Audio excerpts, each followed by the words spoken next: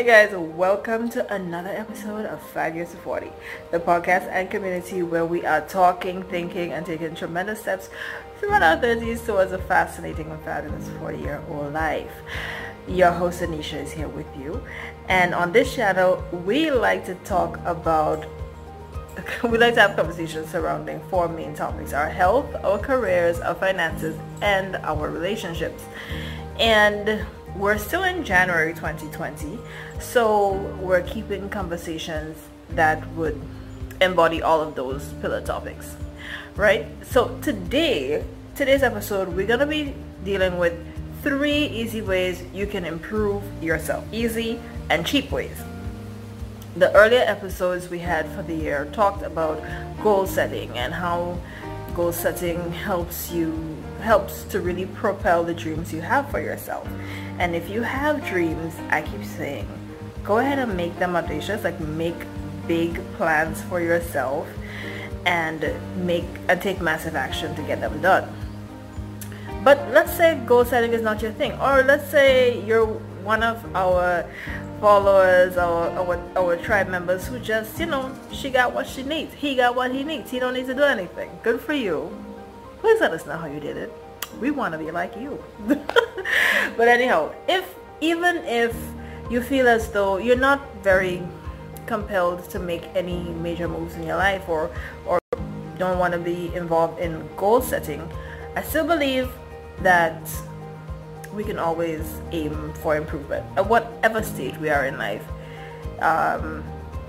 We should always be aiming to improve ourselves, because as everything else around us depends on a cycle of growth. Everything, trees grow, flowers grow, animals grow. So as humans, it's almost natural for you to have a inclination, a pull to want to grow past the situation you are in now, grow into something bigger and better than you are. And we're helping you to evolve by giving you 3 tips you can use to improve yourself. Easy, cheap, some of them you don't even need to leave home to do, right? So let's get into it. Let's talk about that. The first thing is to read. Books are an amazing way to change your perspective or expand your perspective, right? Reading stimulates your mind. I was reading an article by Lana Hubert, and she described how there's research now that proves that reading is one of the main ways you can prevent Alzheimer's and dementia. The people who read a lot in their younger years, help their brain to remember stuff. I read it. I obviously need to do a little bit more reading, because sometimes I just forget things. I don't know about it, but I just forget things. I'm like, what is going on? Why can't I remember this? So I need to improve the amount of reading I do every year. And I encourage you to do the same thing, because there's proof that the more you read, the more you're able to retain information and your memory in the long term. It's really simple. Our mind is a muscle like everything else. You build it. The more you use it, the more it's useful, right? So reading stimulates your mind, improves your memory. It also increases your knowledge. And guys, knowledge leads to wisdom, right? And who wouldn't want to be wiser? Think about it. Like, the more knowledgeable you are, you have better conversations. It increases your skill sets, and you're able to become more marketable.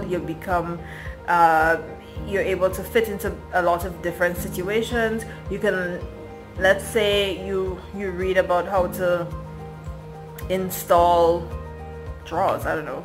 If your drawer gets broken at home, you can fix it yourself. That's what I'm saying. It improves your knowledge. But that's a very basic example of all the ways it can help you.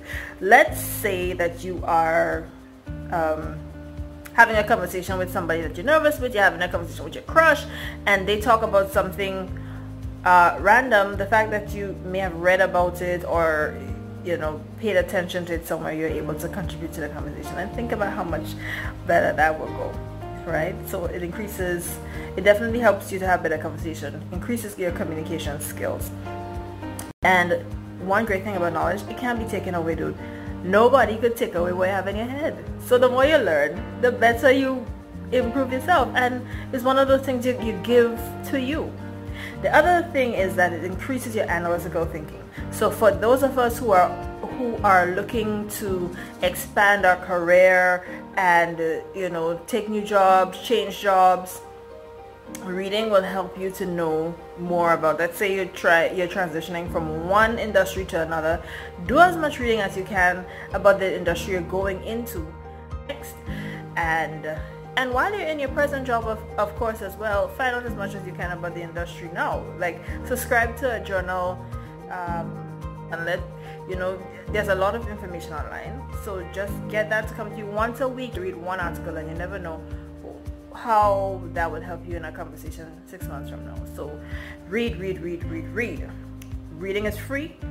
It is very affordable. We have a community library in Grenada right now where you can go and find a few of the classic books. I went there last year and I found Sam Selvon, A Raisin in the Sun, one of the very best books we did in convent on literature for English B. Oh my god, that book was so profound even now, and I was just in glee getting to reread it. I didn't sign up. I need to sign up so I can take the book out so I can finish reading it, because I only got to about halfway. But I was just caught up in this nostalgia. I remember reading it on the green tables. I remember us discussing it in school. I remember Tiger. It's a great book. All the convent girls on this channel will know what I'm talking about. It's a wonderful book, A Raisin in the Sun by Sam Selvon. So anyhow, it's free and it's affordable, and even if you're busy, I don't think it's a substitute, but I don't think it's a real good substitute. But anyhow, audiobooks are also a thing that you could do. You could Amazon has it, and a few other places have it, where you can subscribe and get your books read to you. So reading is one of it. The second thing is to join a club or group. So connection is really important. It helps to remind you that you connected to something bigger than yourself.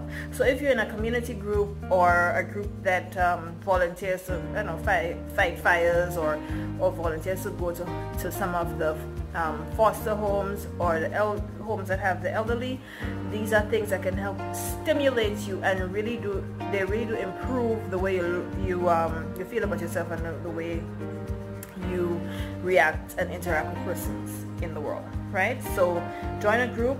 It also helps with networking. If you join a group like let's say Toastmasters, you meet people from all over the island or all over your community, because you are interacting with different people and they have common interests. So it's easier to kind of get along because you all have a common interest for why y'all are coming together. So I would say it definitely helps you to expand your opportunities, and especially if we're going back to point one where you say you're reading to help you expand your knowledge. Let's say you're doing a job search, career-wise, relationships-wise, it is a really useful thing for you to join a group, because you're building relationships. It can give you opportunities for your career. And a group like Toastmasters, and I would suggest that you join a Toastmaster close to you. I joined in 2019. It's a wonderful journey, and I have goals for my Toastmasters. It's not on my vision board, but it's on my list of goals of things that I plan to do for 2020 in Toastmasters. Join a group,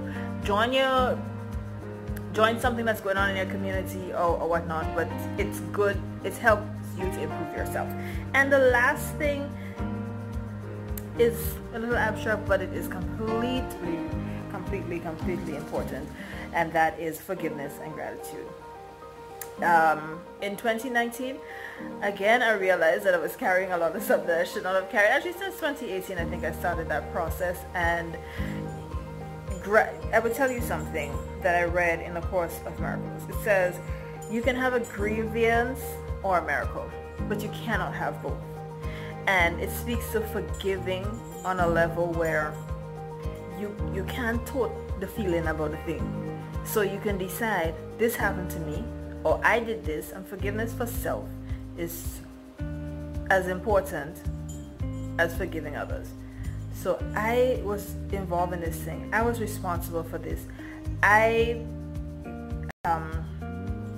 veered off my path, and here I am, and this is how I want to forgive myself, and I want to let it go. But you can't say, oh, I forgive myself, but I keep remembering this thing that I'm doing every time. It truly, you can't have a grievance and a miracle. And the same works for other people. Like you say, oh, I forgive that person because they did this to me and they hurt me in this way. But every time the person come around, you bring up the thing that they did. You remind them of the times they screwed up. You tell them that how they're messing up and how they're disappointments and whatnot. That is not grounds and environment for a miracle. It's either you had a grievance, you want to tote the feeling, or you want to get past it. You decide. You're 5 years to 40, you're grown, and I'm sure you'll make the right decision. Okay, in terms of gratitude, all of the sentiments get echoed because gratitude really does improve your outlook to life, your finances, your relationships, your career. Gratitude helps you to improve your health, because once you start feeling good and start thinking good thoughts, it reflects in your body. That's just how it works. And gratitude is a practice. If you look at all the top achievers in the world, you're talking Oprah, you're talking Richard Branson, you're talking Steve Harvey, they all tout how important gratitude is to them.